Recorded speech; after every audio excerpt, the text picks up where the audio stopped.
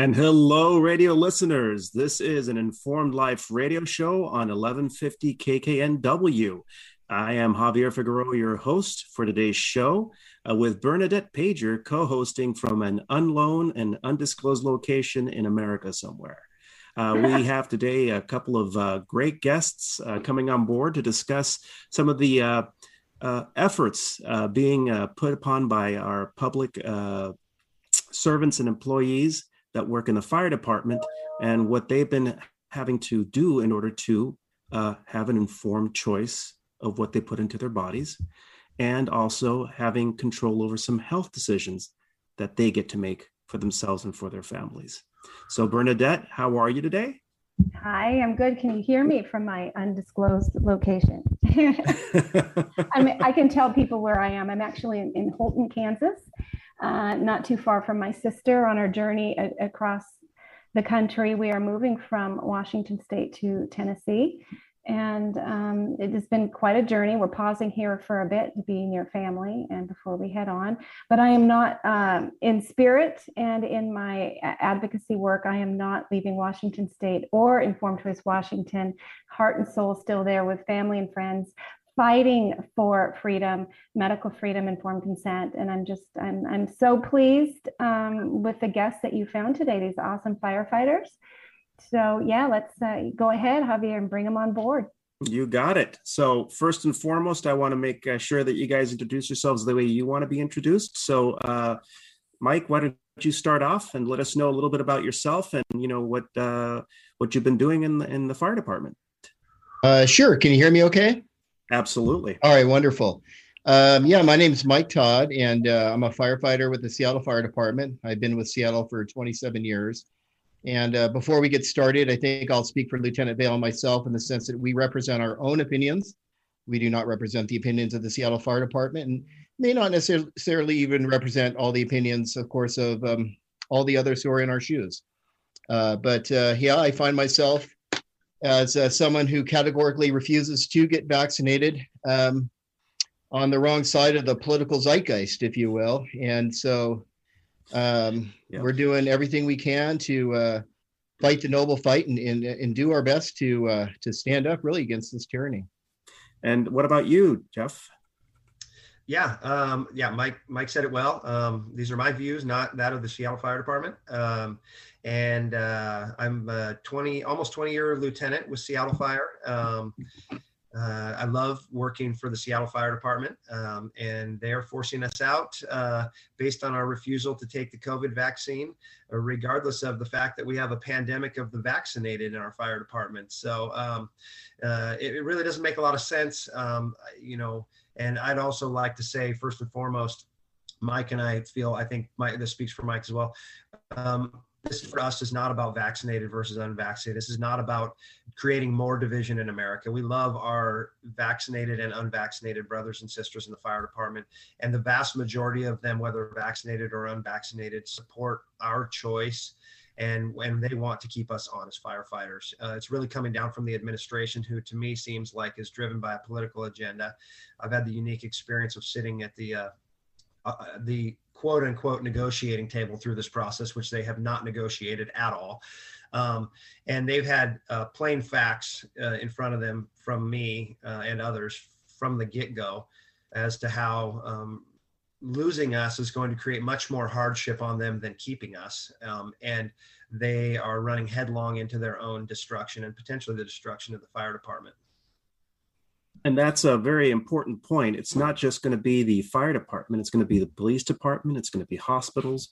It's going to be all the basic infrastructure that keeps our communities running and operating safely and effectively here in Washington and King County and the city of Seattle. So this is, this story is being multiplied hundreds and hundreds of times across the nation and across all communities. What I would like to get perspective from you is, what were the changes that you saw during the year-long efforts that were being put to basically stop the spread and do all the things that you guys were doing? You guys were operating without any sort of vaccine this entire year, and you were going out there and doing your jobs. So what were some of the changes that you saw coming over the year prior to getting this mandate in place?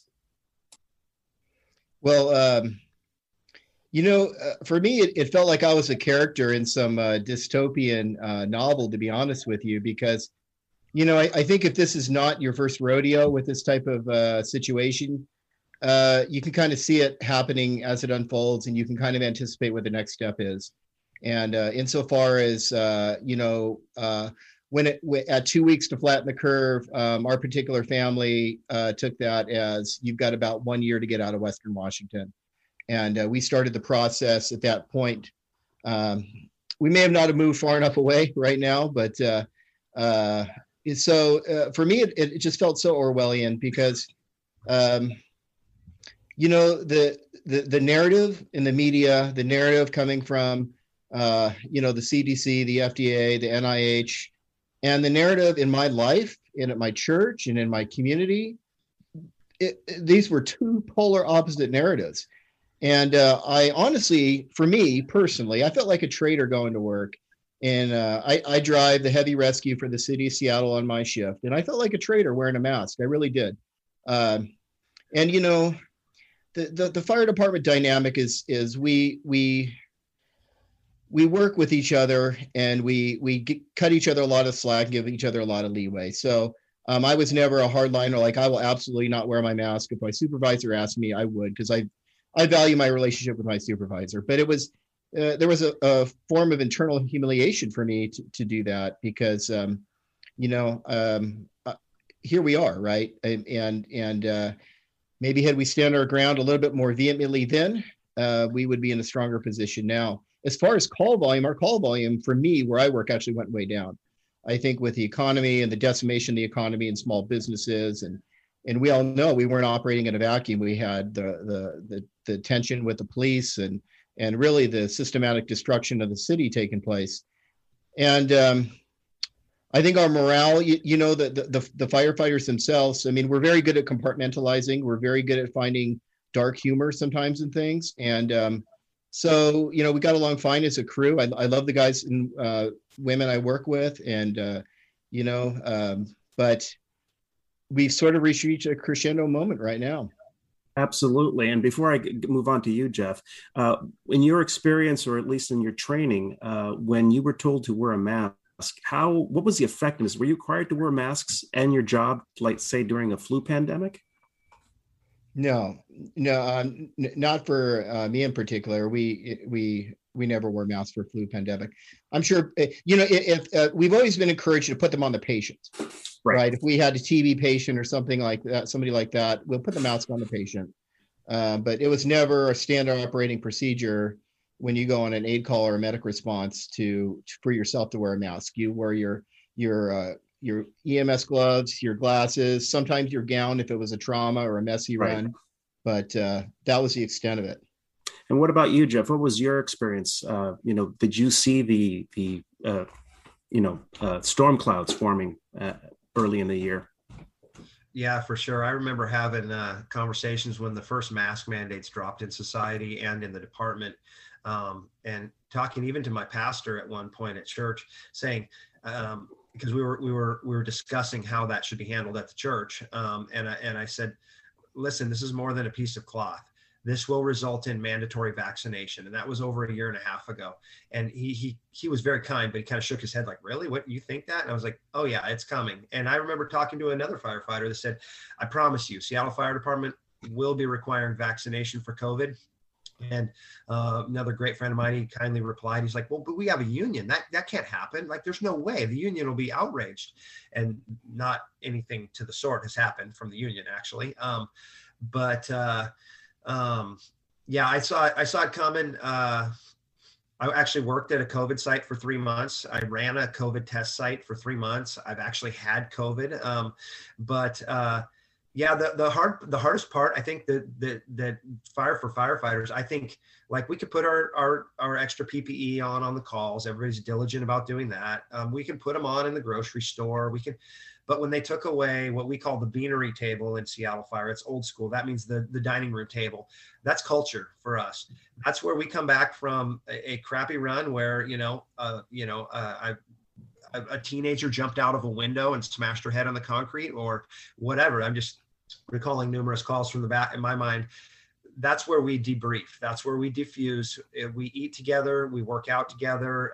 We laugh together. And when there were literally memos that came out that said, essentially don't be in another room with another person. And even if you are in a room by yourself, this is an aerosolized issue. Wear your mask because you could basically leave your spit floating in the air for the next guy to walk in the room. I mean, it was absolute madness in my opinion. And, the fire department, the firefighters are very common sense. The vast majority of them, they really struggled to do that. And I would probably guess that you saw a lot of firefighters still eating together. That's my guess. Just a little speculation there because we love each other. That's why. Yeah, and it sounds, or what it looks like from my perspective as well, this has been a slow rollout and a buildup of compliance to see how far they can push things. PPE, is basically the tip of the spear of a vast organized system to ensure protection, and it's the least effective in terms of preventing spread and illness. And again, as we all know from previous flu, influenza pandemics, that wearing masks is not an effective measure for controlling spread. Firefighters know that. Police officers know that. Hospitals, nurses know that, and industrial hygienists, people that specialize in this, know this. And this is the first time that it's happened where we're actually using universal masking at all levels to, quote, control the spread and stop SARS-CoV-2. So this is really amazing to hear from both of you, that the moment you heard mandatory masking, you were already thinking, oh, there's something bigger coming down the pike. So at what point, and this is something that I want listeners to understand, these are folks that love their community so much that they decided to take the extra step and work and reach out with other brothers and sisters in the fire and police departments to do something that I think was brilliant. So I don't know who wants to take the lead on this, Mike or Jeff, regarding what you guys did as the next step to fight this injustice. Go ahead, Mike. Well, I'm probably not the greatest person to talk about common law, but the reality is we've done a lot of things. We have the statewide lawsuit led by Nathan Arnold that actually had a hearing today, I believe, and I'm probably not using the right terminology. We're using a process called common law, which is essentially based on the Constitution and our rights and our freedoms as just individuals. And we've been assisted by some wonderful people there. They're employing it right now in San Francisco. We've thrown the kitchen sink at this, but we've tried to stay classy. We've tried to stay above board and try not to get nasty. I personally have filed a whistleblower complaint using Lieutenant Colonel Teresa Long's whistleblower complaint from the military as it relates to what she was seeing with her airmen, and applying that to our firefighters and specifically our divers who are at risk for clotting disorders just by the nature of the diving environment. We've spoken out to the union at the union meetings. We've encouraged really anybody in any position to speak truth to the people around them and then the people above them. And but I think what you're specifically identifying is the common law procedure, where it's basically it's really fascinating in the sense that the person that you have the grievance with does not get to hide behind an attorney. They have to answer you in affidavit form, and if they choose not to answer you, then that does not work in their favor. And I'd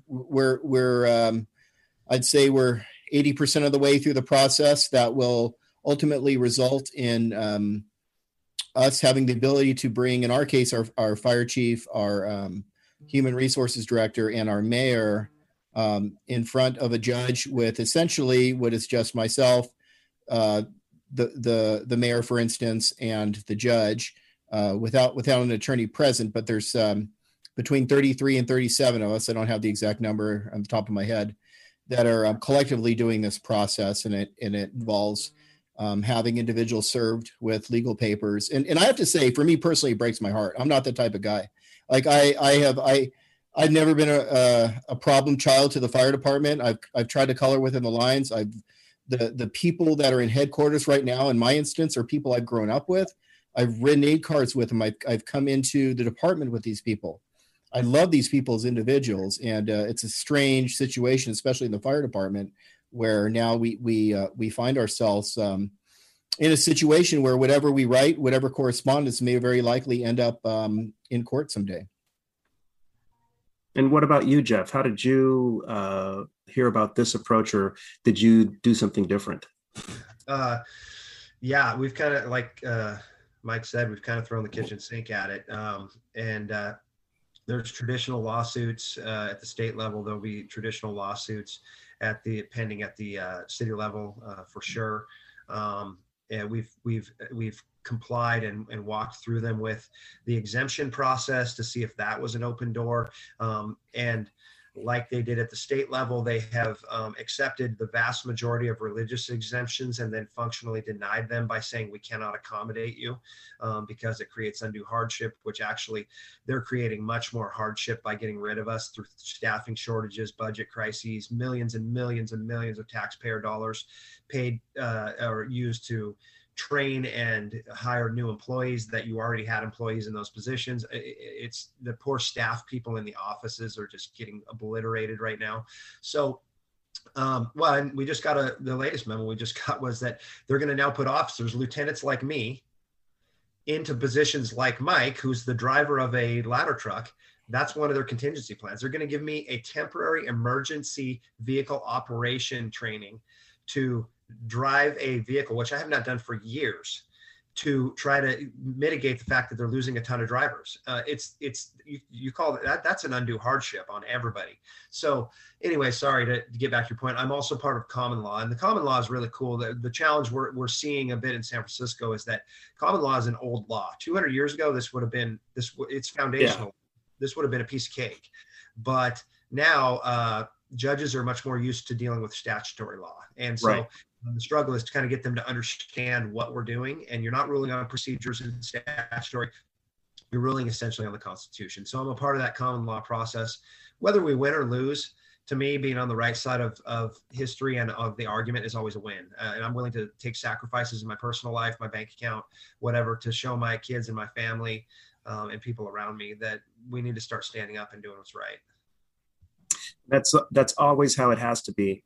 When you reach a point when the legislature and the lawmakers are the ones that are imposing this illegally, you have to start going back to basics, because statutory law is so complex, so burdensome to the common person that it really becomes an uphill battle. And common law is really getting down to basics, asserting your common rights, your natural rights, and in some circles, your God-given rights to do what you need to do to stay healthy and to function in society.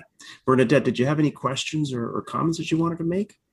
Yeah, I wanted to make one comment. And first of all, just say thank you so much for being on the show and standing up and being brave and speaking about this. This is what it takes from everybody to end this nightmare.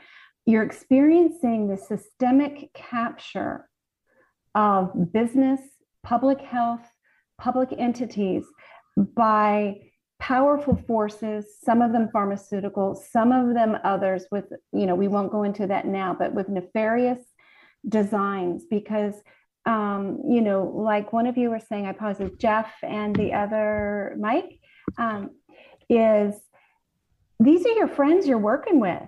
These are good people, and they are being pressured from above to institute orders that make no sense, that are not based on product capability, on infection severity, 99.9% survival rate, by ignoring natural immunity. So much doesn't make sense. And it's really not these individuals that we're at war with, and yet that's who we're having to fight. And it must be very, very difficult to be in your shoes and do that. because everything is captured. It was captured pre-COVID. A couple of years ago, I gave a presentation to the Washington State Board of Health, and I talked about the tight fabric of the pharmaceutical industry having captured so much in society. And nobody can see it, or nobody would talk about it, because if you did, you were labeled anti-science, anti-vaxxer, right? And so all of this was in play and had been built up, and everything was prepared when COVID hit to not only push the masks, just as you intuitively understood, masks to be placeholders for creating a network, a fabric, a systemic, I can't think of the right word, but everything was in place, placeholders with a mask to then move the vaccines in. You were already used to not getting on a plane if you didn't have the mask, and now they're just going to swap it out for that vaccine passport. And everything was in place. So what you experienced was definitely planned, systemic, and a lot of people are profiting. One question I have is for Jeff, because in your opening remarks, you said something very intriguing. You said that you are seeing within the fire department a pandemic of the vaccinated. Can you talk about that? Absolutely. So the latest numbers from our exposure team for the month of it was for August. I don't have September's numbers yet. No, that was September's numbers, actually. September's numbers. We had 15 COVID positive firefighters. We had 4 where vaccination status was unknown. They don't track that for every single person, but we had 11 where vaccination status was known. Out of the 11 who were COVID positive with known vaccination status, 9 of them were vaccinated. 2 were not vaccinated. And that actually that's, fire department being a public health thing, we have a fairly high vaccination rate, but that even outruns our vaccination rate at that time. And regardless, I mean, if it's a vaccine, then we shouldn't be getting anybody positive who's vaccinated, right? And then the numbers in August were almost identical. I think it was around 70-something%. I can't remember the exact numbers. Very similar. I didn't track it before that, but the department refuses to acknowledge that. I've put it plainly in front of them regularly. They have disparate quarantine policies for the vaccinated, the unvaccinated, and the vaccinated. What we're finding is they're also ending up with walking COVID. They have symptoms often, and so they walk in with same viral loads, but less symptoms, and then they spread it to a bunch of firefighters, and consequently, the fire department's bleeding cash based on their quarantine policies, because then they quarantine anybody and everybody who was anywhere near this person. Exactly. And it's not because they're all getting sick. It's because just that's their policy, So, and I mean, I don't fault them for that. They're trying to be able to show that they're doing, I mean, common sense wise, I do, but I understand the rules they're working under and whatnot. They're trying to show that they're making an effort. So, but that's what's happening in the fire department. Yeah. And so I keep telling them by forcing us out last month, you would have gotten 2 of your exposures out and you would still had 9 left. How does this make any sense? Exactly. And what has to happen, we've got the individuals, we've got the workers, the employees standing up now and fighting back.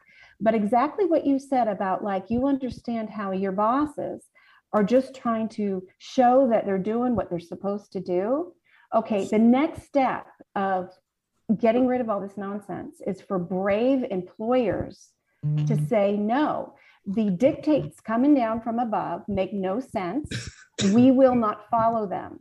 And when that begins to happen, wow, the whole thing snowballs, because there really is no teeth behind. Everybody's acting out of fear that they're going to get in trouble. But if every single fire department just did what made common sense to protect health, you would all be fully operating. Nobody would be out of a job, and your communities would be much better protected.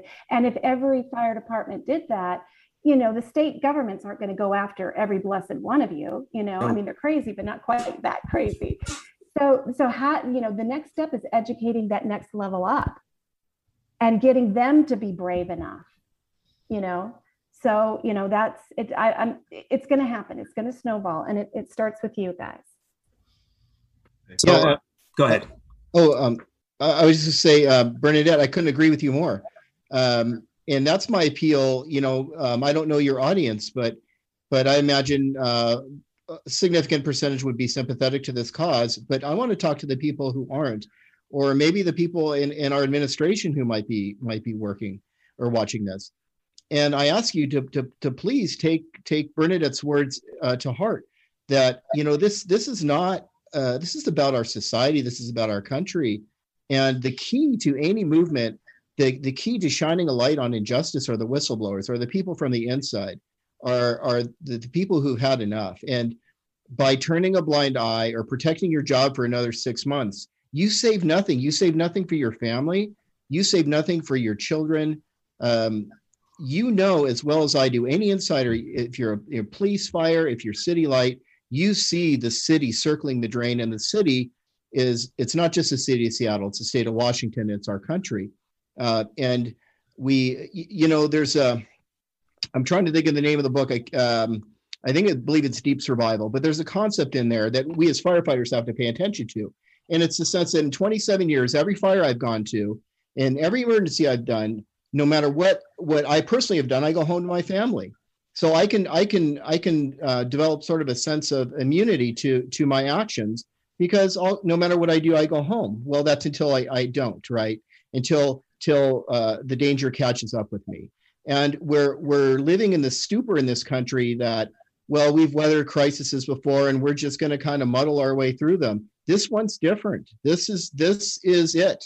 If you're looking for a sign, as I said in other places, this is your sign. You need to stand up.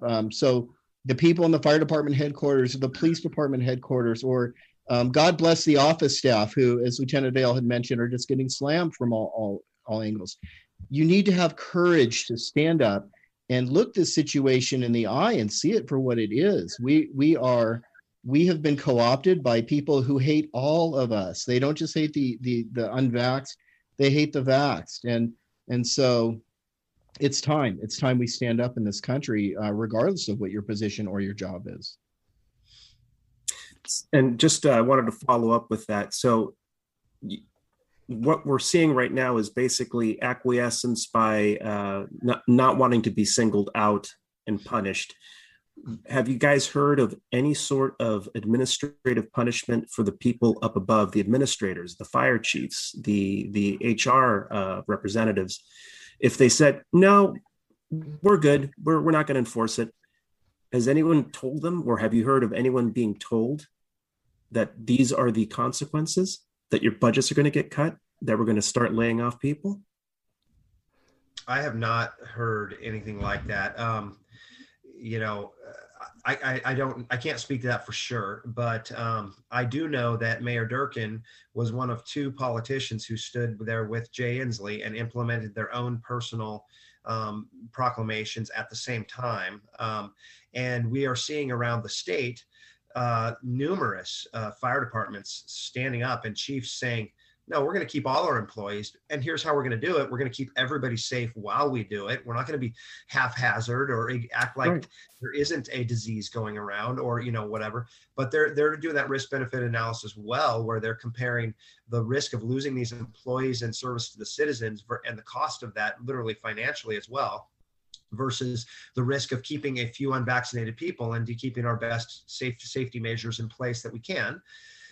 And then you see a department like Seattle Fire, where the mayor actually stood up there. Well, our fire chief is handling it very differently. And then we've actually been privy to meeting notes from King County fire chiefs and their meetings. And the same kind of rhetoric is being pushed there. And not shockingly, they're all under Dow Constantine, who was the other politician who stood up there with Jay Inslee and created his own mandates. So I can't say that I know they're getting pressure, but I can tell you that all these fire chiefs are appointed by mayors and by other politicians, and they have, in my opinion, lost their courage as leaders.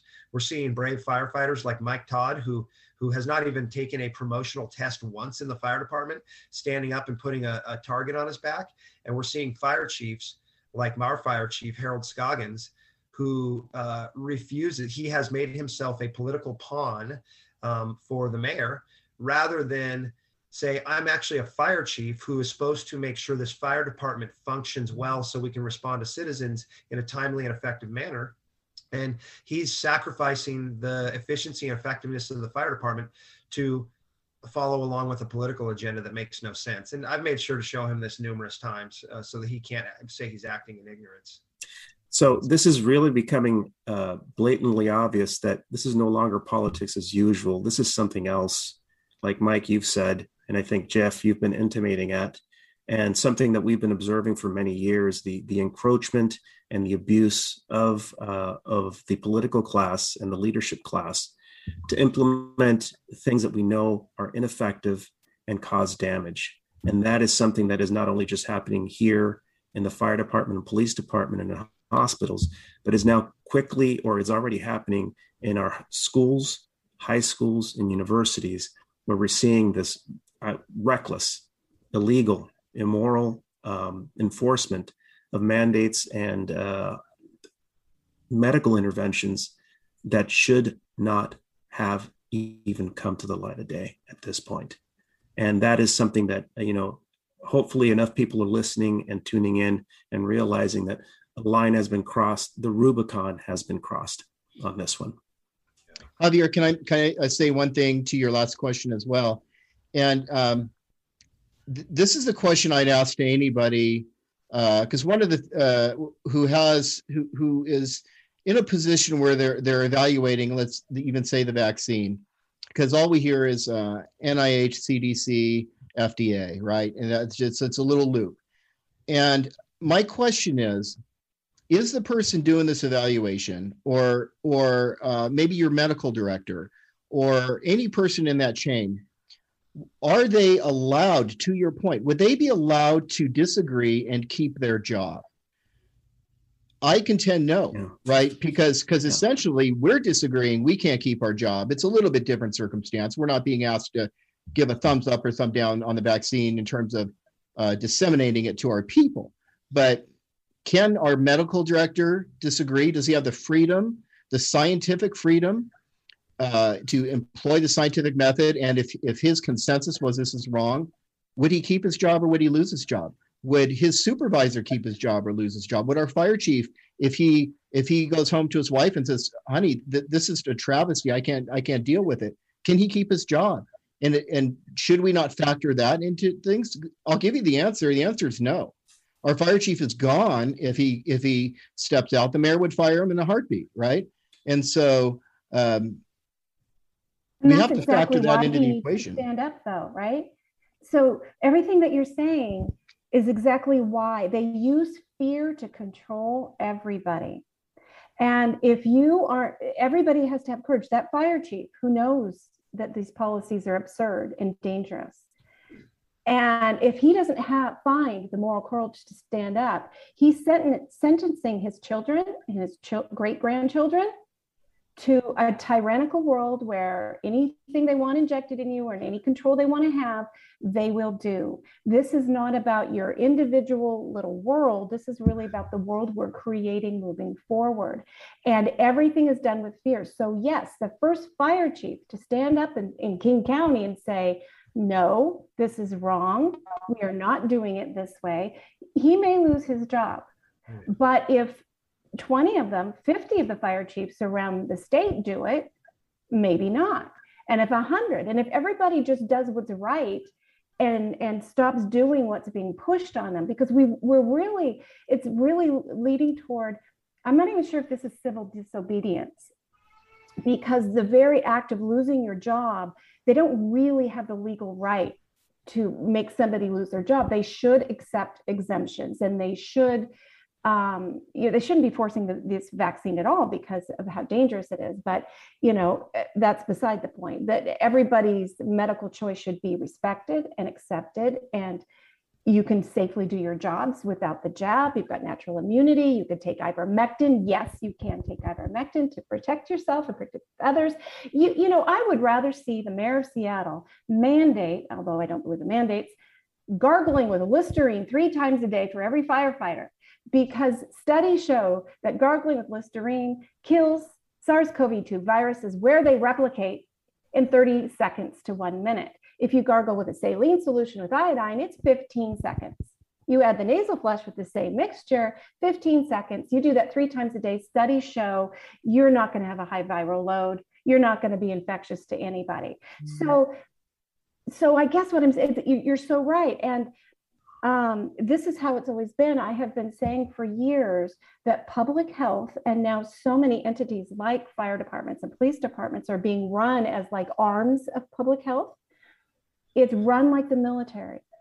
You've got the generals at the top, the CDC, who issue recommendations, which are not law, but everyone below them has to follow them. They feel like as if they're law. And if anybody challenges it and steps outside the consensus and outside the recommendation, you got to believe your career's over, right? You're labeled a troublemaker, an anti-vaxxer, you're labeled anti-science, and out you go. You got to play. You'll be court-martialed, basically.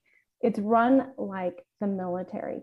And that inability of local people in local public health agencies to think critically, to feel safe thinking critically and challenging what's coming down. That's what led to this entire mess. Everybody's afraid. Everybody's afraid. If I speak up, this will happen. And that's the very reason why everyone must speak out and do it now. So one last question to both of you, since you guys were told you had to take the jab, were you actually provided with any information regarding potential side effects, including the October 22nd, 2020 FDA meeting that outlined the neurological and cytological side effects that could occur? No. I'll speak first. No. We haven't received anything like that at all. And even along those lines, you have our coworkers thinking, oh, should I get the Johnson & Johnson? Let me get this one, that one. And, I'll get this one because it's only one dose and I can do it before the deadline. And, God bless these people. I'll say you know more about the Game of Thrones and sports ball than you do about the substance that you're putting in you, some of which are experimental gene altering, a system for your body. I'm trying to think of the operating system for your body, right? And so we have to wake up. We have to wake up and realize the ramifications for what we're doing here. And that's the thing is our heart breaks for those people who are getting these jabs. So no, we have not received anything along those lines at all, other than coercion and pressure. And realistically, this is as hard as they can push us right now in our society. If they could push harder, they would. And isn't it interesting that if I was a heroin dealer, I would give you the first dose for free, and it would probably be the greatest high you've ever had in your life. And guess what? You're going to be in this downward spiral and you're going to be coming to me, and now you're going to start paying.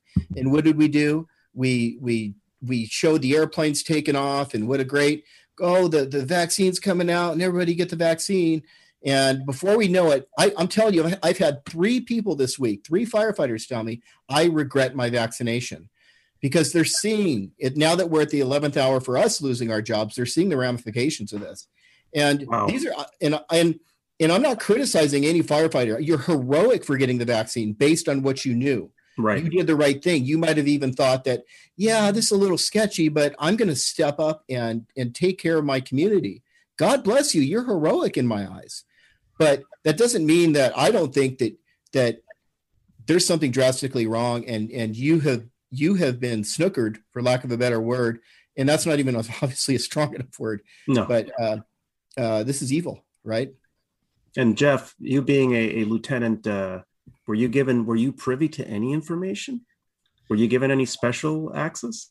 No, the only fire department entity that I can think that has given me any form of informed consent is on this show with us, and that's Mike Todd, when we started arguing with the department about the safety. So no, absolutely not. It's been basically a Pfizer, Moderna, Johnson & Johnson commercial. They're safe and effective. They're safe and effective. They're safe and effective. And that's from, our medical director and all kinds of other folks who are supposedly, knowledgeable about this. And, you show them the VAERS statistics and all of that. And it's like, oh, they just brush off anything you say. I mean, it's been like this whole time with COVID, like there's common sense, and you put it in front of people and it's plain as day, and it doesn't matter. And I mean, that, like I said, you think I could just say, wait a minute, 9 of 11 of our last month's COVID positive were vaccinated. This isn't making sense. And you'd expect people to go, oh yeah, wait, maybe we should think about this for a second. But when we talk about the VAERS numbers with them, and, in our discussions and debates with them, it just doesn't get any traction. You just hear the same thing over and over again. And prior to any of this debate about the mandate, there was zero informed consent regarding the vaccine. None. We've only had some conversation about it because people like Mike Todd have kind of championed that cause for us. We've all kind of taken our different roles, and that's when he's done a really good job of. So, well, what amazes me is that you can talk all you want, you can be empathic, compassionate, you can use reason and logic, but until you actually present a person with a request for an affidavit and you threaten them with legal action, all of a sudden the game changes a bit, because it's their butt on the line. And it's amazing what happens when you actually have to require responsibility of those that are above you in terms of administrative oversight. And I think that what you guys have been doing with this common law approach, where you're basically saying we want an affidavit response that is something that is legally binding. Yeah. And your butt is on the line. You defend this action. Yeah, absolutely. And that's the critical piece right there. So right now, you guys are 3 days away from I understand a little bit about the common law process. Where are you right now in terms of waiting to receive information back?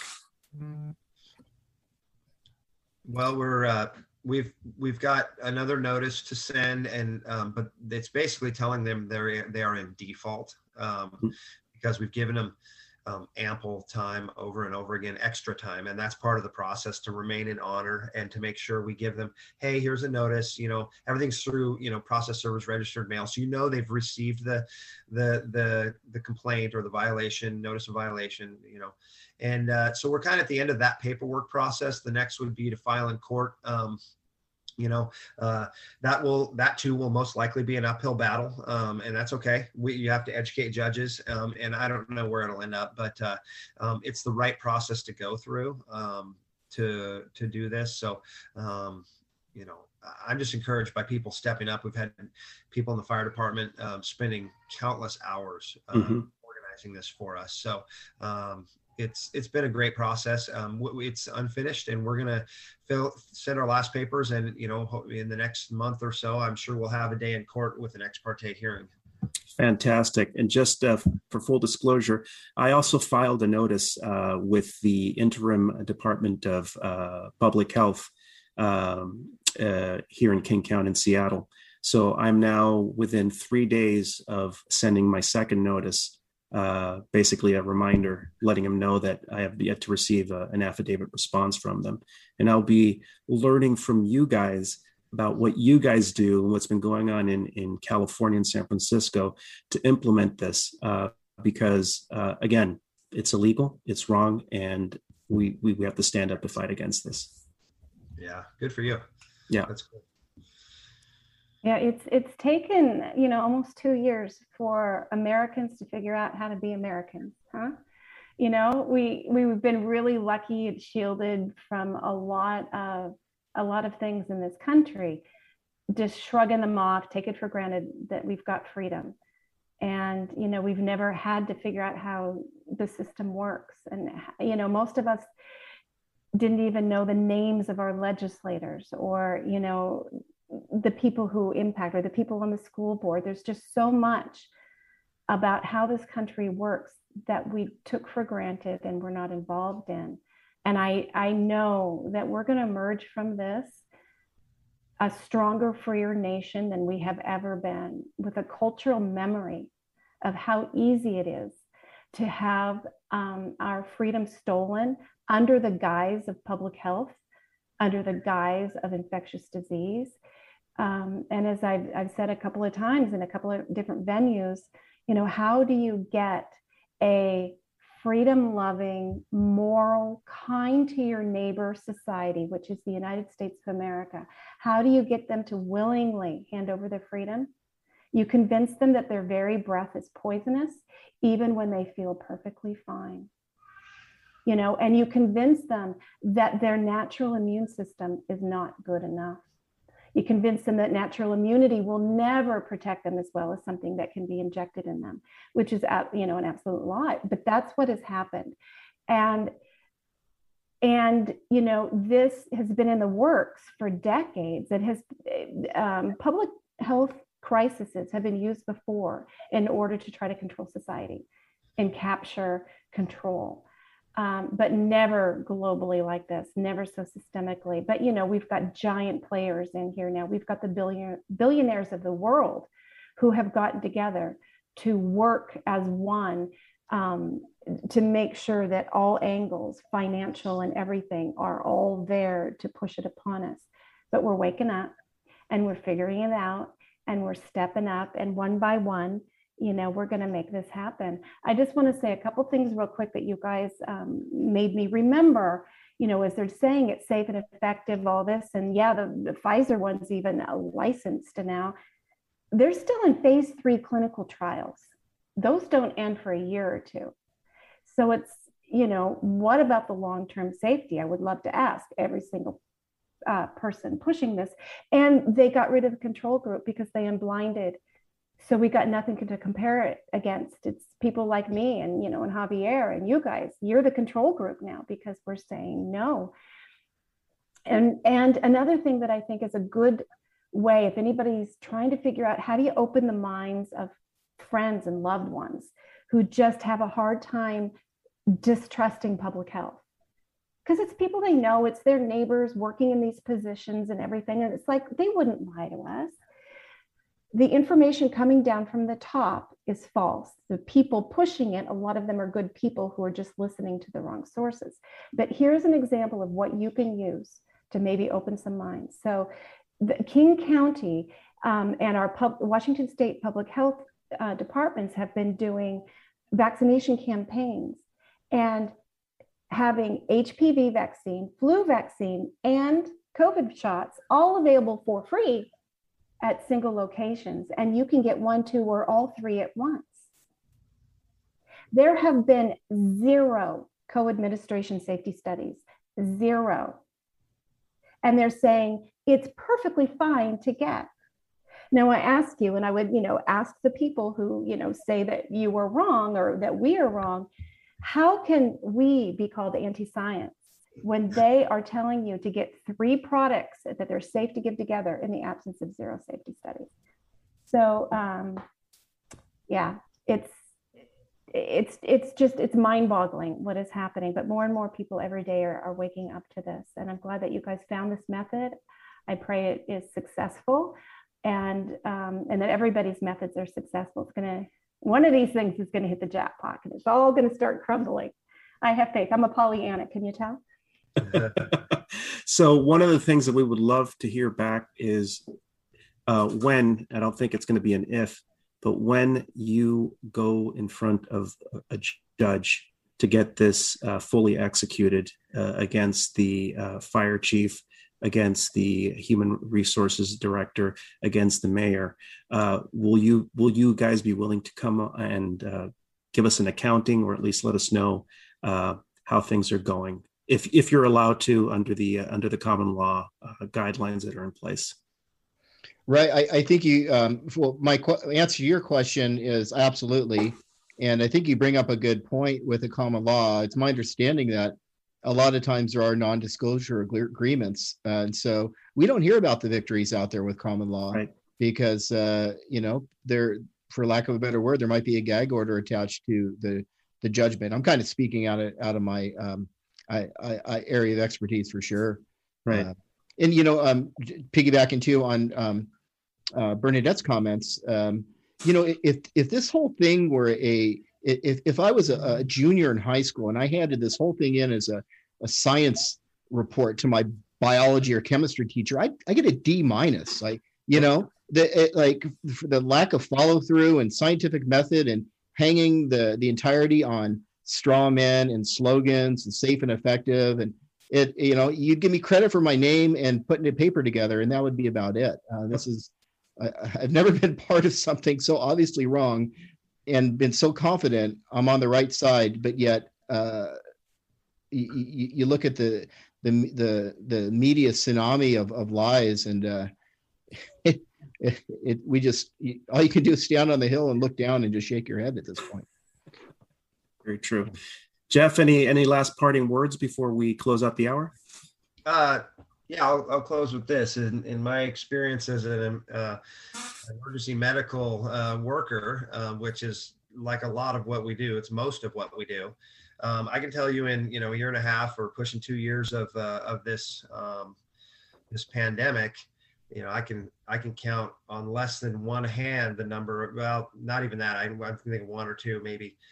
People in that amount of time that were like, I'm COVID positive and I need to go to the hospital. And most of them were not that distressed. And not that there aren't people who are. I know there are people who are. But my experience has been that in a few months of the vaccine, I can give you, at least 5 stories of, obviously I can't share patient information. I would never do that. But of things that people having catastrophic, heart attacks with no medical history within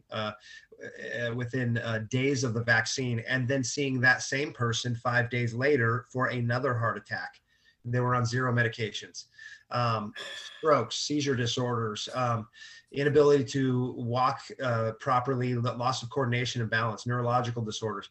I can give you a lot of stories. And the vaccine's been around a lot shorter amount of time than COVID has. So, and the stories are multiplying. You have to look under the hood a little bit. A lot of people don't even ask, but I ask because it's part of the medical questions. Well, and that's the right approach to always take with any new medication or treatment.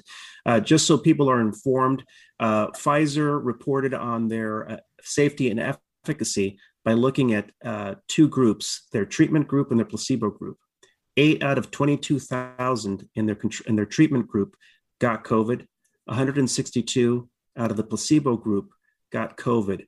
The difference between 8 and 162 is roughly 95%.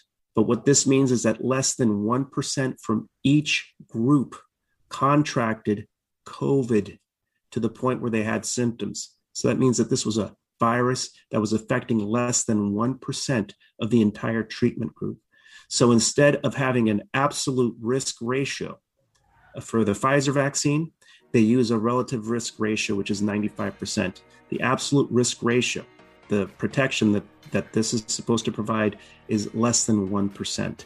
And that is scientifically verified. This is not a conspiracy. This is the correct way of reporting vaccine efficacy, not science by press release. Mm-hmm. So that is, again, guys, thank you so much. Thank you for standing up. Thank you for showing us how it's done, how to live in a free society and take care of our fellows. And the road is rough. The road is not easy, but it's the right thing to do. Thank you for having us. It's a privilege. Thank you, guys. Yeah. Thank you.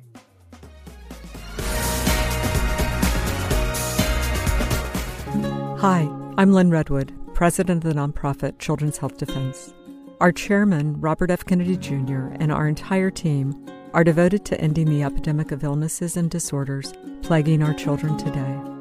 Through legal action, we're working to hold industries and government agencies accountable and to establish safeguards to prevent further harm. We're working overtime during this COVID-19 crisis to keep you informed about the politics and science of rush vaccine candidates. Freedom and our children's futures have never been more in jeopardy. But we can succeed. With your help, we can stop the devastation and give our children and grandchildren the healthy future they deserve.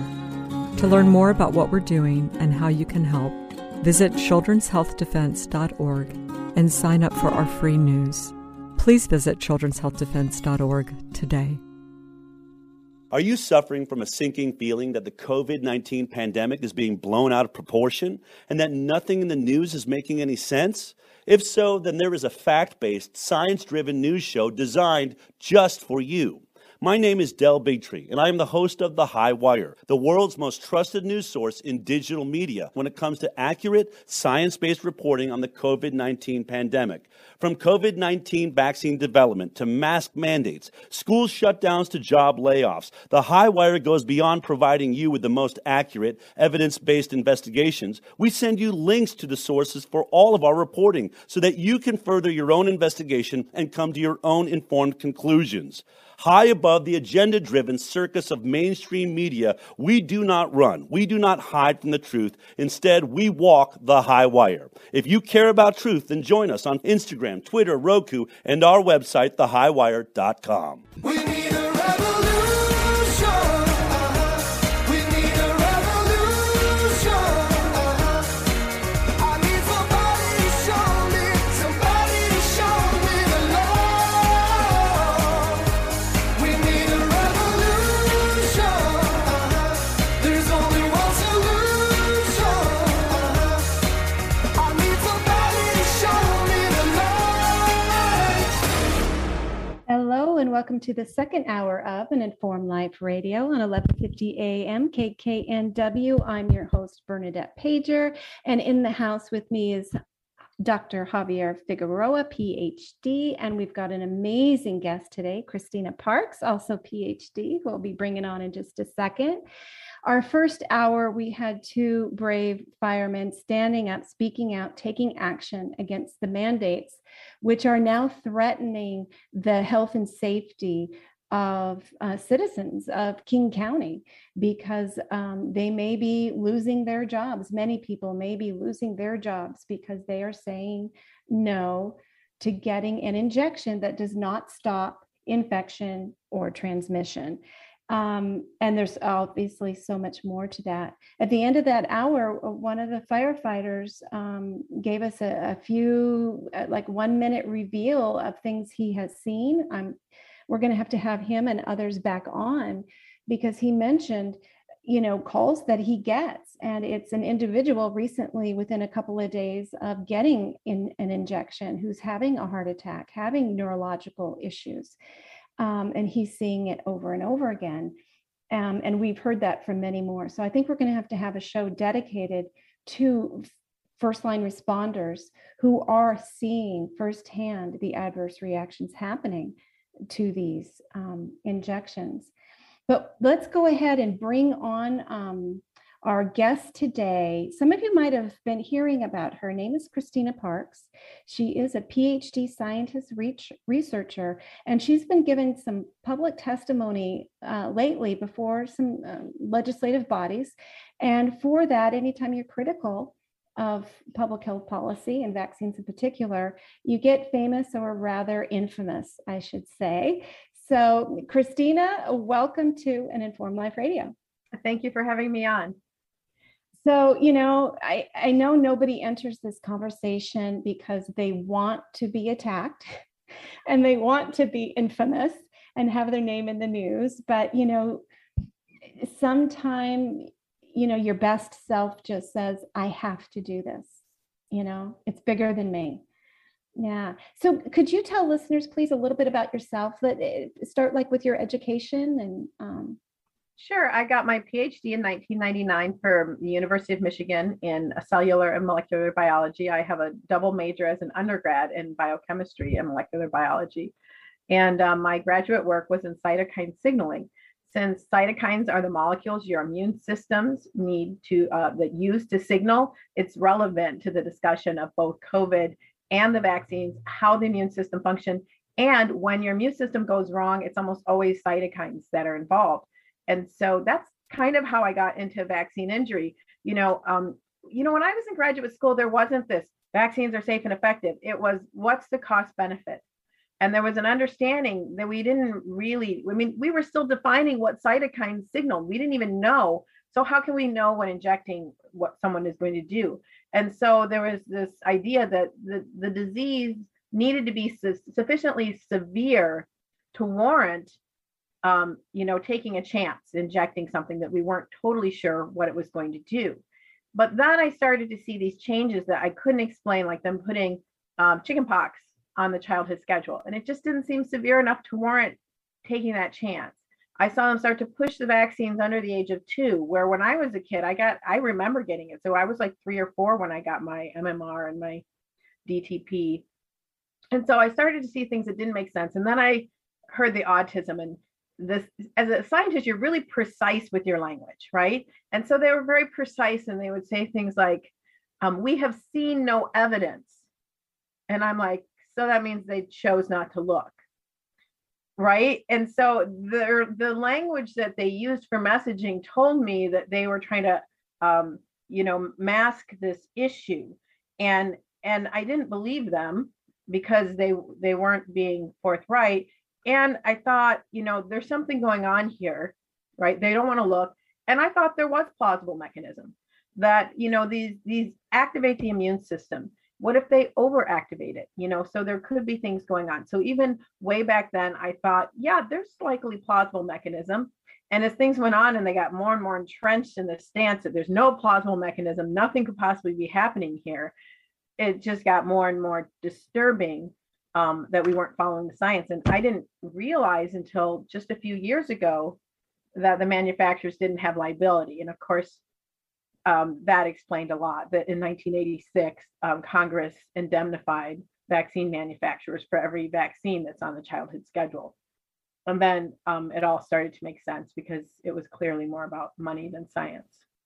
Yeah, exactly. And you make me think of 2 things. One, several years ago, it was discovered that the lymphatic system is directly connected to the brain. Before that, they didn't think that it crossed the blood-brain barrier. So they really felt that a lot of things circulating in the body wasn't getting into the brain. And then they discovered, oops, there is direct, connection, hard connection. And I think it was the University of Virginia ran with the headlines is, we have to rewrite all the textbooks. Well, that hasn't happened. But what impacts the lymphatic system directly? Well, injection, vaccination, and here we have this absurd notion that you can get multiple vaccines at one time if you simply do them in different limbs, as if we're Barbie dolls. Okay, if I put it in this limb, this set of lymph nodes will handle it. If I do a shot over here, as if everything doesn't eventually circulate throughout the entire body, right? And it's so absurd to me. Yeah, and some brilliant scientists have been coming up with mechanisms of injury for many things. And then we have learned a lot through like the gut biome discoveries and that lymphatic discovery, that a lot of neurological disorders that we thought were disconnected from the body or the immune system are actually directly impacted or kind of function. I'm not a scientist, so you can say it better, but what affects the immune system also impacts the neurological system. Would you agree with that from the current science that's been discovered? Oh, absolutely. Yeah. Well, because one of the most dangerous things is inflammation. And so we're inflaming the immune system to get a response to the antigen, right? The thing is, like most people don't realize when you inject an antigen, so like part of a virus or part of a bacteria, a lot of times the immune system is just going to ignore it. Otherwise, we'd be hyper reactive to everything. And so they have to amp it up. So they put things like aluminum in there. And then we're told that aluminum is safe, but then sometimes it's not safe. And don't use it in your deodorant, but it's okay to inject. And so it becomes this like, what? And so this is where like a lot of times you'll see scientists talk, and even some of the World Health Organization people. And when you listen to them, if they're behind closed doors or if they're doing their science or they do a paper, they admit much of this stuff. But when push comes to shove and they have a vote, they're going to rubber stamp vaccines. And because I think there's so much money, nobody wants to put their career at risk. Nobody wants to be the one to stand up and say no in isolation. And so the question, a lot of people are like, do these scientists know? Yes, they know. Yes, they know that aluminum is a bad idea, and they're just hoping it's not as bad. And many, I think, haven't done a deep enough dive, and I think, well, I'm doing this part, and yeah, there's some really questionable stuff happening here, but I'm sure the rest of it is fine. I'm sure all those other vaccines are fine, right? And so this is the only one that has a few little quirks with it. And so, but if they look, they would find that that's not true. And so we know now that when you inject aluminum, certain types, the smaller, the more reactive, that your immune system's never seen this. It doesn't know what it is. Maybe it thinks it's a bacteria. So it takes it in and then carries it around with it everywhere.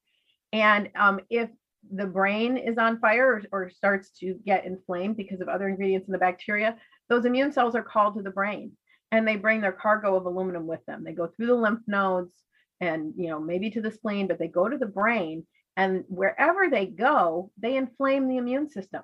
And so they cause all this cytokine signaling. You may have heard the term cytokine storm from COVID. This is a similar thing. It can be very acute, where you have acute encephalitis, or it could be chronic, where you just have sort of a chronic inflammation of the brain tissue.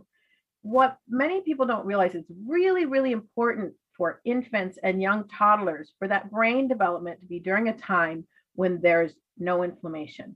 We want to, the whole body works to keep inflammation down, and there's many, many different ways that it does that. And so there's no way that we should ever be trying to inflame the system prior to 2 or 3 years old.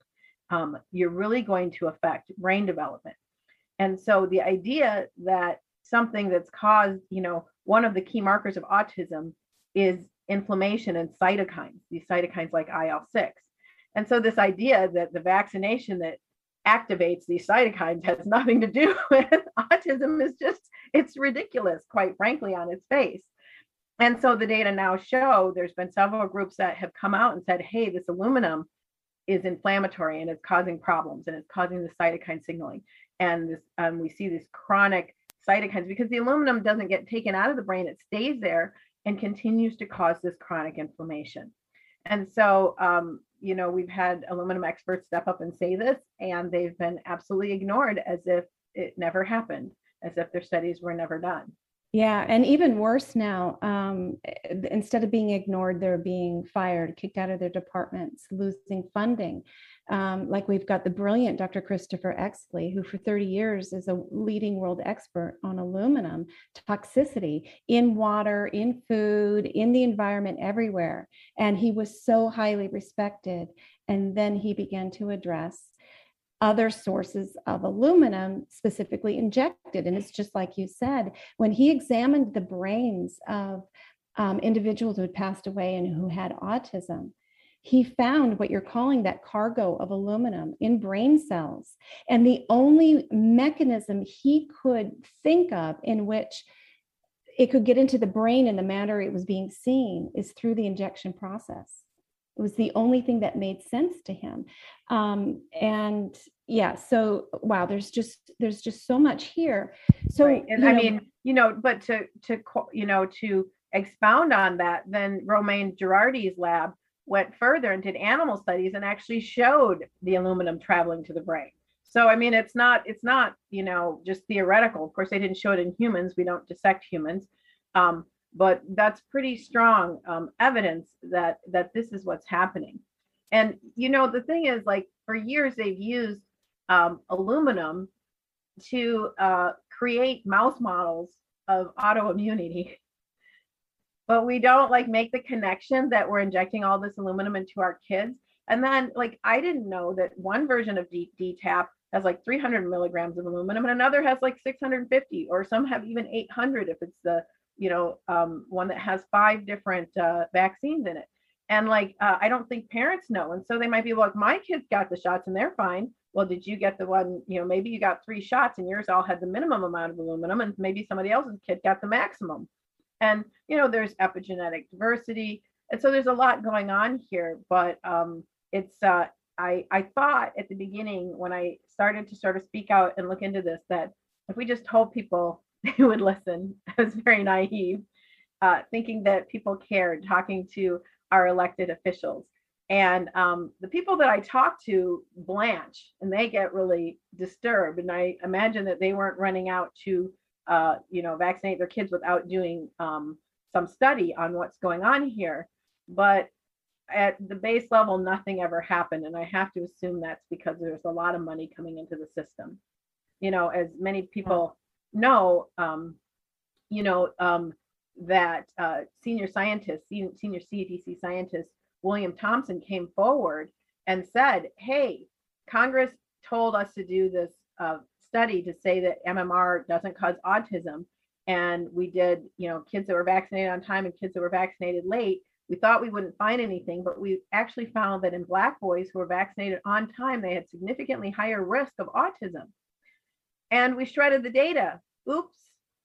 And so when he came forward and said this, Representative Bill Posey got all of the data from the CDC and called for congressional investigations. That was in 2012. We are now in 2021, and the average American walking on the streets has no idea, when they came out with the study where they had shredded part of the data and said that the MMR doesn't cause autism, they shouted it from the rooftops. It was on every TV show and news show that you could get on.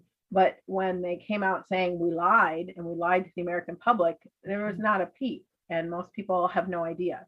Yeah, and if this is new to any of our listeners out there, you can see the documentary film Vaxxed, VAXXED, from catastrophe to cover up, to learn about this, a documentary film about the whistleblower, Dr. William Thompson. And several years ago, I traveled with several people from the Washington State area to join others from around the country outside of the CDC in Atlanta. And we picketed, calling for the subpoena of Dr. William Thompson. And I repeatedly asked my congresswoman in Washington State to call for a congressional investigation to subpoena. And I kept getting back form letters saying vaccines are safe and effective, blah, blah, blah. It was nonsense.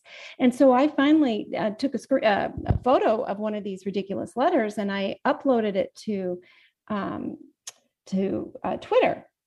And I tagged her and said, I don't want any more of these form letters. Answer, please subpoena William Thompson, something like that. Well, I had called her office so many times. My phone rang. I was at my son's gym and my cell phone rings, and it was her office. They must have had me on just like speed dial. And it was her assistant. He said, we have an answer for you, but you're not going to like it. I said, really? He says, yeah, we looked into it and there's nothing there. I said, well, what do you mean you looked into it? We looked into it and there's nothing there. I said, well, Congressman Posey has thousands of documents from William Thompson that shows that fraud was committed. Are you telling me you and Congresswoman Susan DelBene of the 1st Congressional District in Washington State that you have examined these and you didn't see anything untoward there, nothing to follow through on? And his reply was, we looked into it and there's nothing there. That's all that he would answer. That's all he was authorized to answer. They're not going to touch it with a 10-foot pole. And I want to comment on one other thing that you had said, is that when you talk to other scientists and everything, people know, they know, everybody, it's just like what's going on with COVID, with the mandates and everything. People in the know and people with certain amounts of power who could be standing up and saying, this is wrong, they're afraid for their jobs. They're afraid for their careers. They're afraid. Fear, fear, fear, fear, fear. So this fear of speaking up is so systemic in the scientific community. And now it's systemic in the average population about speaking up because of what's been labeled. But this, Christina, is exactly, I'm sorry, I apologize for calling you your first name. I feel like I've known you for a while, and Dr. Parks, this is exactly why everybody needs to stand up, because fear is all they have. We have truth, they have fear. And if everybody just, we got to do it together. So I applaud you entering this ring and proudly wear the mask, not the mask, no, the badge of whatever they throw at you, because you're joining some pretty brave, amazing people that I consider my heroes. Javier, I'm talking a mile a minute here. I'm sure you've got a ton of questions for Dr. Parks. Well, I really want to find out more about what got you to present it in front of the Michigan legislature. That went viral, and I just want to understand what sort of led up to you taking what is an extraordinary step for most PhDs to get up and do something that public. Well, I'm in a really good position because I am not working for the federal government. I no longer am working as a research scientist. And so I don't have to worry about having my research funding cut. And the other thing is I don't really have like a horse in this race. I don't have a vaccine injured child. I don't have vaccine injured family members. And so I didn't come at this with a grudge or a chip on my shoulder. I came purely from looking at the science and purely from looking and saying there's something here, and then following a little bit of that trail, which led to another trail, which led to another trail. I've been studying this nonstop for 4 years, and unfortunately it only gets worse and worse and worse the deeper you get into it. And so I'm very confident that I know the science, that what I'm saying is true. And so where I think a lot of people, especially lay people, they hem and haw because and a lot of scientists, what people don't realize, when you're in science, you're only focused on your little tiny problem. And so you assume that whatever the media says or whatever that those people are doing over there is fine, right? You know that you have some integrity, and so you assume that they have integrity. And so you think, I know I'm doing my job good. I'm sure they're doing their job. I have no reason to doubt that. And so it's hard for a scientist to believe that there's as much duplicity going on in this particular area as there is, until they actually sit down and start looking at the data. And most scientists have not. The only thing that might, have them do that is if they have kids and they start thinking, well, what about this? And then if they start down that trail, they might not come back. But if they have started down that trail, then they have to ask themselves, do I want to speak out and lose my position? And in the past, I can see where there was maybe a little bit more of a tension. But right now, when they're about to vaccinate our kids with these gene therapy COVID vaccines, it's time to stand up. And I think Dr. Chris Exley said, he's like, I know, when push comes to shove, there's a time to put your head on the chopping block and it's probably going to be lopped off. And he said that time is now. And so he stood forward and was promptly defunded, a leading world expert defunded. And so that was the cost of it's okay if you do the science, as long as you don't speak out, as long as you don't have a press conference, as long as you don't make videos. So fortunately, I don't have that tension. So I feel very free to speak out, and I'm not really worried about people taking me down. I was talking to my son and I said, at the end of the day, you have to have peace with who you are. And so a lot of these people are fearful of speaking out and losing their job. I'm fearful of the kind of person I would be if I didn't speak out, and that I couldn't live with myself. Yeah, I so admire that. Thank you. Yeah, that's ultimately what it is. Everybody has to figure out what they can live with and look at the big picture. And so, the problems pre-COVID were that vaccines dominated infectious disease to the detriment of treatments, right? To the detriment of parents understanding how, and even doctors, how to properly treat infection to safely nurture children through common infections to develop lifelong natural immunity. The whole narrative became that any infection that they target a vaccine at is terrifying and lethal, and there's nothing you can do about it. And so you have to get vaccinated. So there's that whole narrative. And I just want to go on the record right here in these conversations that as critical as we are about current vaccine products and their design and their harm in the immediate and long term, we do not want any individual to suffer or die from infectious disease. Speaking for myself, and I'm sure Javier here too, is we fully support healthy immunity. Understanding how to keep yourself healthy so if you are infected, that you can safely navigate it. Having a good, trusted healthcare practitioner as your partner to help you get through, who knows treatments, whatever your healthcare approach is. Vaccines are one, highly profitable, completely shielded tool that an individual in a free society could choose. But that's not how this whole world of infection is being presented. And then we enter COVID. And it is very clear now that what is wanted is pre-cradle to grave dependence upon injection and boost, nobody being able to rely upon natural immunity or alternatives to that whole injection system. They chose to do it with what I would say, and I'd love to know your opinion here, Dr. Parks, the most dangerous product ever injected in humans as far as in the name of public health. Until now, it looked like the HPV vaccine, Gardasil, with its AAH adjuvant and so much harm coming from those injections, was probably leading the way. It was leading the way in VAERS, the Vaccine Adverse Event Reporting System.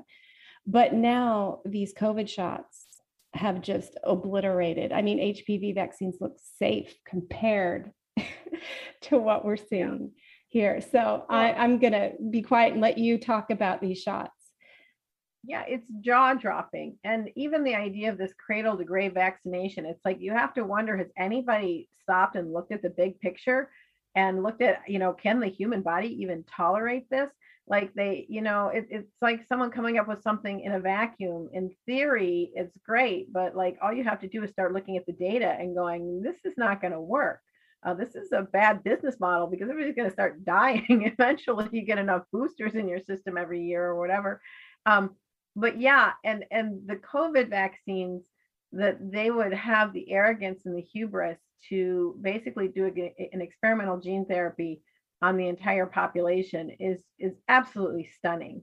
And I don't think many people understand how many ethical and scientific problems there are with using this type of therapy for vaccines.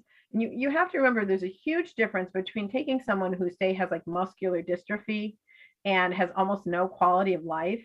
And when they ask them, are you willing to risk all of these different, lack of fertility, possible adverse events, paralysis, are you willing to risk that in order to get gene therapy? They say yes, because their quality of life is so low, they'll try anything. But what we're saying is, you're perfectly healthy and you have no problems. Are you going to risk all these adverse events to have a vaccine that basically doesn't even stop transmission and everybody seems to still be getting sick as if you didn't have it? That's just blatant stupidity. And, when you're a traditional vaccine, you inject a little bit, there's many different kinds, but you inject a little bit of the protein, an antigen, and your body responds to it. And this, we're injecting genetic material to make a virus, a protein from the virus. And it goes into many, many, many of your different cell types, including your ovaries and your spleen. It makes a ton of this spike protein, which is what caused all the bad symptoms of the disease. But what's more problematic is when you get that genetic material into the cells, it could be doing other things. People don't realize how complex our genetics are, that small parts of RNA actually go into your nucleus and bind to certain genes and shut them off. What if unintentionally small parts of this RNA that we're putting in there go and silence genes? What if they silence genes that keep you from getting cancer? What if they silence genes that you need to grow or to make hormones for fertility?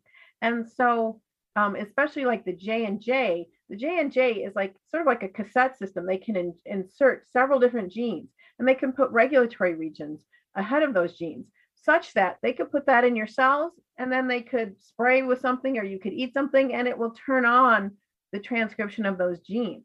They're sort of like making you into a little factory for whatever they want. And again, someone said, well, somebody's tissues were glowing in response to the J&J. I don't know if that's true or not. I'm not saying whether it is, but I said, well, yeah, they probably used luciferase or green fluorescent protein as a marker when they did it in animal studies so that they could see where it was going. But because I said it's cassette, so they would have the spike, they would have this luciferase or green fluorescent protein, they might have something else. They might have something that acted as an adjuvant, and all of it's transcribed. But I said, oh, please tell me that they took out the green fluorescent protein, because we don't need that. And again, anything extra you're adding could have unintended consequences. And so they're really, to me, they're sort of playing God. They have no idea what the unintended consequences of many of these things are, because every year, when I got out of science, it was at a certain level. And then I've now that PubMed is online, I do a lot of research, the basic of looking at the basic science. And now we've got little RNAs that silence genes, that we have post-transcriptional modification. We have tons of things that are coming along that we didn't even know about 20 years. What is going on with this that could potentially create some problems that we won't know about for 15 years, so because our science hasn't progressed that far. So to me, it's a huge amount of arrogance to basically put genetic information on there. We don't know how it's regulated and how it's going to impact the cell, injecting into cells and just saying, yeah, that's safe, it's fine. Yeah, and that, they dare call us unscientific when you've got all these mouthpieces in public health and different entities saying, oh, they're safe and effective, in the absence of long-term studies, not phase 3 studies, not completed. No, they're saying go out and get it with the flu vaccine, no co-administration studies, nothing. It's just, it's exactly like you said. It's so absolutely absurd, and the arrogance. I don't know, sometimes I'm just so baffled how people are not thinking critically. I know that a lot of people are swimming in the propaganda coming from the captured regular media, legacy media. And thank goodness we still have free radio. We still have freedom of speech on AM radio and some FM radio channels. I'm currently in Kansas, and driving across the country, I just kept, as one radio station faded out, I just searched the dial, both AM and FM, until I heard people talking. And I was finding the most amazing radio shows all across this nation with people who, they know the science, they know the politics. It was just phenomenal. It's like Informed Twist Washington and Informed Life Radio. We're not alone. It's fantastic. So yeah, I just did an interview with some African-American gentlemen out of Minneapolis. And so that was a wonderful surprise. And, their view of things that have happened has come 180 with just in the last several years. Yeah. And so a lot of people are waking up to the corruption that's in our government. Unfortunately, a lot of people still don't want to believe that things could be that bad. And I think for some of us, when you start, you come forward and say, yes, I'm willing to speak out about this. Of course, a lot of people in the vaccine injury community ask me to speak. And so then you meet these people like the McDowell triplets, where all 3 regressed into autism within 24 hours after a contaminated vaccine, just one. Mm-hmm. And so obviously that vaccine was bad. It wasn't a typical vaccine, but they were never compensated. It was never reported properly. And so when you see the injury that has been done, it is so devastating. You can no longer remain silent and let our children become the collateral damage for, I don't know if this is just, a business model of making money off of our children's health and demise. Yeah, and everything is being set up. I attend all the Board of Health and Department of Health meetings in Washington State, and I will continue to do so. Even though I'm going to be in Tennessee, I'll be also attending theirs as soon as I get myself set up there to follow along. I'm hoping Tennessee is different than the health departments in the state of Washington, because in the state of Washington, they have been putting the cart before the horse this entire time. They have been setting up, you attend their meetings, and they're setting up all these systems of acquiring and distributing products before approval, before EUA approval, as if they know we're just waiting for approval. Not, we hope, there was no doubt it was going to happen. And the last meeting yesterday, same thing. Oh yeah, it's going to be approved for children. Yeah, okay, so we'll do this and that. And in fact, several months ago, a parent sent us a form that came from the state, from the Department of Health, and on it, it's like the vaccine immunization form. And there's a special section for vaccines that are not required for school, but are recommended. And it already had, actually, I think it's more than a year ago, the COVID shot on there. Because they're expecting it. They're putting all, they're spending all this taxpayer money. They know it's a business model, and they know something that has that much money behind it is not going to be allowed to fail. Yeah. on that level, no matter how many people. I mean, the fact that there's over 15,000 reported deaths in America and our territories, and we're just like, nothing to see here. I mean, 15,000. It boggles my mind. This is a Holocaust, especially since we know that there are probably many more that were not reported. Yeah. And now children are dying, they're getting myocarditis, and suddenly myocarditis is not a problem. Now, if the flu was causing myocarditis, they'd be pushing the flu shot because they said you don't want to get myocarditis from the flu. Right. So yeah. And I think, going back to your point about parents who don't understand how to get their children through these childhood, infections. I think that is one of the biggest stumbling blocks that we have, because there's been so much messaging about vaccines are safe and effective. You need this, you need this, you need this. In fact, after I'd done a bunch of research on vaccines and I was starting to question the efficacy of some of them long-term and things like that. And I went in for a doctor's appointment. They're like, oh, you're overdue on your tetanus booster. Okay. They injected my arm. I walked out and I said, why did I do that? Like, I just did research and I'm intellectually convinced that it's not necessary or beneficial to me at this point, but I like just, and so it helps you to have compassion for the people that, we've had this messaging over and over again. Now, I was much more protective of my daughter because she was in, she was, not even 15 weeks post major brain surgery. And they wanted to give her all of her vaccines. I said, absolutely not. And they said, well, at least the DTaP. And I said, I understand pertussis can be a problem.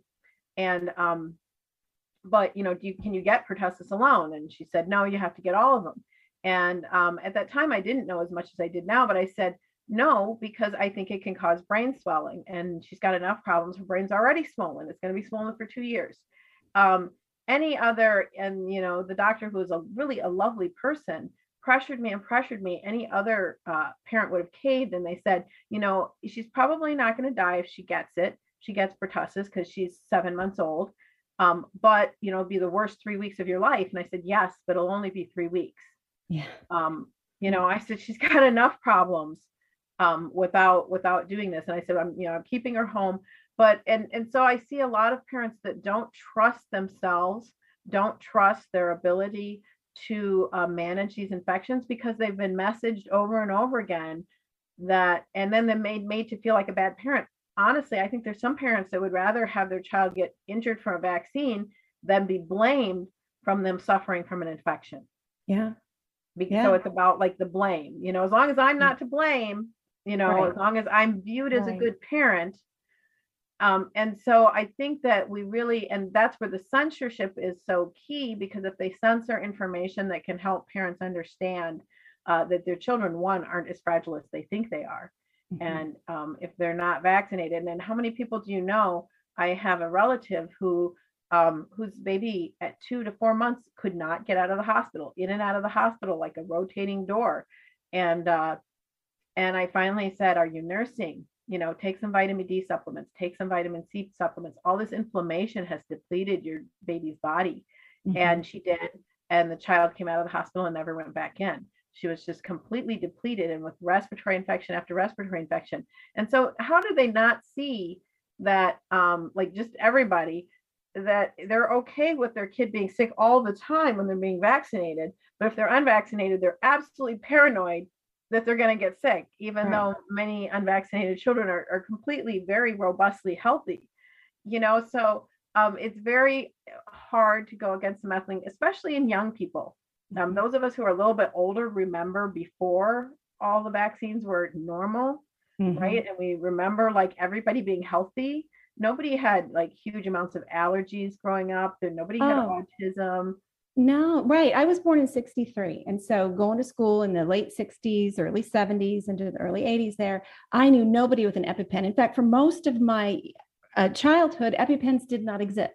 Why didn't they not exist? Epinephrine existed, but this auto injector thing that's very handy for children to carry around, that did not exist. Why? There was no market for it, because it was anaphylactic allergies in children was so rare. Now they say that there are 2 children who need an EpiPen in every classroom in the United States today. The Right. epidemic is so You- big. I didn't know kids with any of these issues. You might have had somebody who had hay fever, right? That was about it. Yeah, I had a classroom of 5 students at a homeschool co-op. Turned out 2 of the boys had POTS, which is sort of an autonomic disorder that I won't get into. But and the one boy said he was in bed for a year. He couldn't sit up. Wow. I didn't ask if it was a vaccine injury, but the point being, and then another had autism. So we have 3 very unhealthy children, and I'm not sure about the other 2 because I didn't even ask for this information. I didn't solicit it. They started talking about it to me. And in fact, when I confused the 2 boys because one mom had told me they had POTS and one boy had told me they had POTS, and I couldn't imagine that 2 separate people in the same classroom have this disorder. And so it's in like the food allergies. You cannot have a party without having your gluten-free this and no cheese and no eggs and and the thing is, it's like they go off of these foods just to develop allergies to these other foods. And again, going back to the aluminum, we know that a way to induce an autoimmune response or an autoimmune condition is to give aluminum. Is to give it through injection. It's almost uniquely through the process of injection. So Exactly it. Yeah. it just boggles the mind that we're still doing this, and that we're willing to do this to our children, that people are so unwilling to wake up. But I think the good news, I'm horrified at how many people may have been injured by these vaccines or gene therapy injections, whatever you want to call them. But on the other hand, I think a lot of people are waking up, and many people who were not open to hearing what's going on with the childhood schedule are now open to start hearing the science. And that's what motivated me to go give that speech, because actually Sue Aller, who asked me to do the expert testimony, had brought this up before, because our medical workers had mandated flu shots, and then you had to wear the little dunce cap, the little mask, right, to say I didn't do what I was supposed to, and they know it doesn't prevent transmission. And so, it's not just about COVID. It's about none of the, the DTaP and the flu vaccine don't prevent transmission, as most vaccines do not prevent transmission. And so it's just about being honest about the science. I'm so sick of the big bad wolf messaging that we get with the DTaP, that first of all, grandma's immune to pertussis. She's 70. She's had it. All right, let's just be honest, right? Right. But but the idea that if she weren't immune, that like if she gets DTaP, what's it going to do? It's going to prevent her from having symptoms. It's not going to prevent her from getting the bacteria. It's not going to prevent it from spreading it. All the scientists who worked on the vaccine know that, but yet we're going to lie and misrepresent it and pretend that everybody needs this vaccine. And it's hard to know how to even approach those who are so wrapped up in this mindset that they can't seem to get out of it. Right. So that's for how about we move for the last, like 10 minutes or 11 minutes or so that we have here. Let's talk about some solutions. So number one solution that were kind of reminded me of, we have got to stop pharmaceutical companies from being able to advertise to the public. So let's get rid of advertising pharmaceuticals, because those are just lies. They make people numb to adverse reaction spiels. It's a joke now what it could cause. And it has a psychological effect of making you think, oh, they just have to say that. People ignore inserts. People will pop anything, get anything. They think, they're not going to read the small print. So let's get rid of ads. What else solution do you see out there that we can do? Well, the easiest ones is you just make the manufacturers liable, because then you can sue them and you can get discovery and you can find out what's really going on with the vaccine.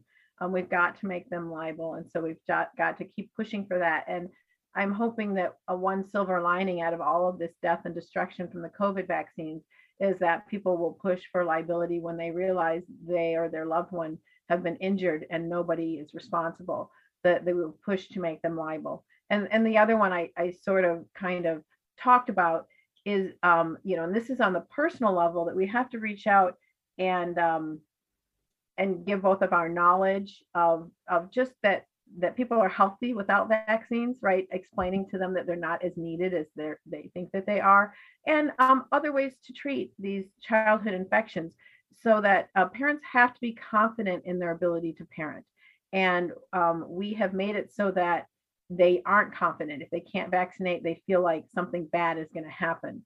And so we have to give them the information and the tools that they need to feel comfortable with making a different decision, because many of them are uncomfortable with vaccinating, but they're also afraid of the alternative. Yeah. What are some of your favorite resources for parents maybe to check out, to learn, to empower themselves? Suzanne Humphreys has some great stuff on vitamin C, and I know she even has a protocol for pertussis, which is a very severe. And she brought a lot of information that, like, they did some studies showing that as little as 1,000 milligrams of vitamin C neutralized tetanus toxin, and brought people back from being very, very ill with tetanus, and they survived. These are people that were already ill. And so there have been some studies that show that there are alternate ways. Some of this, I think we need to sort of collate. I know Dr. Paul Merrick has done an amazing study on sepsis, which is like when your body just goes hyper-inflammatory, like kind of like you have a bacterial infection, and showed that vitamin C and a steroid and and thiamine and a few other things are enough to bring that body back. And so I think we're on the cusp. Like, I actually started a business called New Health Paradigms, and I do go and educate. And so I think that we just need to do more of that educating. I don't know that there are a lot of really central sources. I know that Dr. Paul Thomas, has a great book out called The Vaccine Friendly Plan that sort of breaks it down. And I think that those are wonderful bridges, because what he does is he shows which vaccines that parents are going to be, like most parents are going to want to get the DTaP, right? Because pertussis is a very serious illness, and that's understandable. So he sort of breaks it down and allows them to step into it gradually and not feel like, okay, I have to do all or none, that they can. I'm going to interrupt you here, because he has said that he doesn't think the vaccine friendly plan is friendly enough. I'm sure he doesn't, because He's that's learned his experience. so much since. Yeah. Right. That's his experience, because Yeah. he's been working with these populations of vaccinated and unvaccinated children. Yeah. But when parents are going from getting every vaccine, they have to walk that journey themselves, and they have to feel confident in their ability to parent. And one way to do that is to reduce them, to the ones that they feel are absolutely essential, and then bring in some of these other things like vitamin C and vitamin D, and going to the beach and getting some sun, and allow them to be confident in their ability to parent. Yeah, and this is where I think it's really important to have a trusted healthcare practitioner that is aligned with your approach to health and wellness by your side. Because when your child gets that high fever, or they're coughing until they throw up, which my son did when he was 4, you can reach out to that practitioner you trust and get them on the phone or whatever, and they will guide you through it so you don't panic, And in my case, it was my naturopath said, "Do you have any homeopathic cough syrup?" And I said, "Yes." And she says, "Well, just dab a little on your son's, on the inner mouth there. It will absorb through the mouth. It's got homeopathic ipecac in it. It will stop the gagging from the cough, and he'll stop throwing up." And it worked within minutes, and so just having that professional who can guide you, or to say, it might be time to go to the ER, or it might be time to do this, right? But just to guide you so you don't panic, and just so you feel confident in the decisions that you make if you choose something other than what's being pressured at you. Right. Yeah. I would also add, because you really made me remember that we need to reach out to our practitioners, even if they're more traditional, because a lot of times they're our friends and neighbors. So, our doctor, again, a lovely, lovely person. And both I and other people had reached out, because it's a very small community here, and given her information. And I was really surprised in this whole COVID hyper era to go in with my 12-year-old special needs daughter and have them say, the nurse practitioner say, "Okay, so no vaccines today then?" Like, I didn't say anything, they had just seen in the past that I had declined them, and then just assumed that I wouldn't be wanting any. And I was like, that's really refreshing. So I think that we need to reach out with information to those in our circle of influence and not assume that they're not going to be open to that. Yeah. Yeah. Javier, did you have something to add there? Bernadette's just been talking a mile a minute. No, this is just refreshing and great to hear, and to see someone with your credentials and your experience come forward and just be fearless in bringing this information forward, and also to seek allies where you least expect them, which is also refreshing to hear, which is our primary care physicians in our communities. So it's sounding a very hopeful note in a time when things don't look as hopeful as we would like them to be. So this is, again, great. And thank you for stepping up and speaking out like that. Yeah, I agree. I agree with that. And, it just shows the power of conversation and the power of isolation in keeping conversations from happening. We need to talk neighbor to neighbor. I think we have much more in common with each other. And there's a lot of fear keeping us from having these important dialogue, but it needs to happen. We need to come together this way. So, Dr. Parks, tell me a little bit more. Let me check the time. We've got just like 3 more minutes. You said that you do have now something that you're doing where you're educating on health.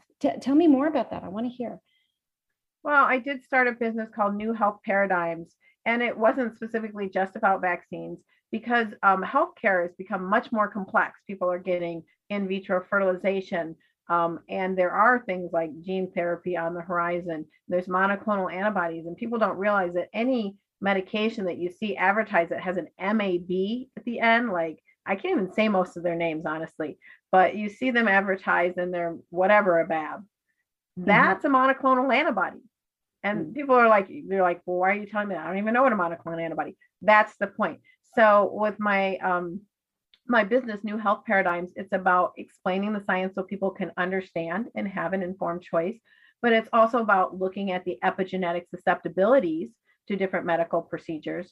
And, I can interpret like people's genetic. A lot of people get their genes run and they're looking for MTHFR, or they're looking for, do they have a mutation in their vitamin D receptor, and sort of interpret that information, because a lot of people are trying to come back to good health. And they don't even know where to begin, and they feel like they can't do everything. And I can say, look, you don't really seem to have problems with your gut. Maybe you don't need to go on this whole gluten-free, diet, or you do have problems with your gut. You really need to focus that because you've had some epigenetic susceptibilities. And so that's part of it, but part of it is speaking out and just educating. And many people invite me. Right now I'm speaking local because I do have a special needs daughter, and so I don't do a lot of traveling, but I do a lot of this type of thing, of Zooms and things like that. And so I want to educate because I really believe the more and more I find out, I'm a Christian, and I believe we have a creator that created us so amazingly. And as we find out more and more, there's just layer of regulation on layer of regulation on layer of regulation. So you just start laughing because it's so glorious, so complex. Not anything that we as men, human beings, could even try to replicate. And I want people to understand that we are gloriously designed, and God made us to live healthy lives, and that he presented us with all these wonderful things like turmeric and, cod liver oil, or, many, many different things in our environment to support and nurture our health. And that we now have the data to show how those even work at the epigenetic level, how those are turning on genes, how they're doing wonderful things for our body. Before, people would say, oh, don't take that. That's just a wives' tale. And now we have some really solid science to say that many of these things that are herbs and things are very effective, and we know how. And so I want to change that paradigm and just help people think differently about their health. Oh, that is fantastic. And we're just out of time, but will you come back? I want a whole hour dedicated to exactly what you're talking about here. I want a hopeful, positive, empowering hour of New Health Paradigm. Is there a website you can tell us real quick? I don't have a website. I do have a Telegram page right now that's mostly for disseminating information on COVID related things, because that's everybody's hair is on fire with that. Okay. And so we're trying to get people information on mandates, on vaccines, on the science of that. But in the future, I hope to have my own webpage up, and we'll see how that goes, one thing at a time. Yeah, you keep us posted. Thank you so much for joining us. And thank you, Javier, for another great hour of an Informed Life Radio on 1150 AM KKNW. We'll see you all next week.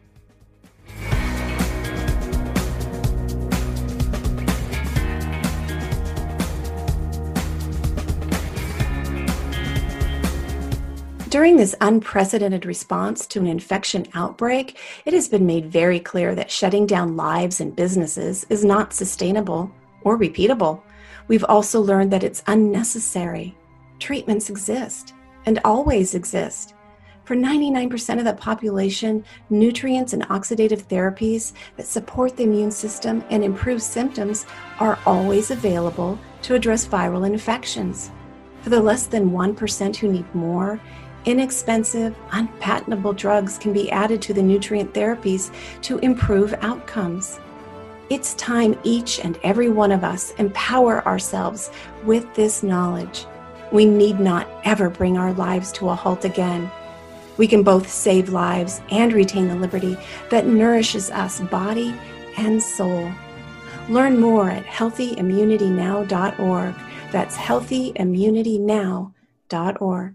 Informed Choice Washington is a nonprofit organization that advocates for healthy immunity, medical freedom, and fully informed medical consent. The right to make medical choices without coercion is fundamental to our civil liberties and a basic principle in all human rights declarations. To learn more, tune in each Friday from 3 to 5 p.m. to an Informed Life Radio and visit the website informedchoicewa.org. It's time to take a stand for medical freedom. Go to informedchoicewa.org today.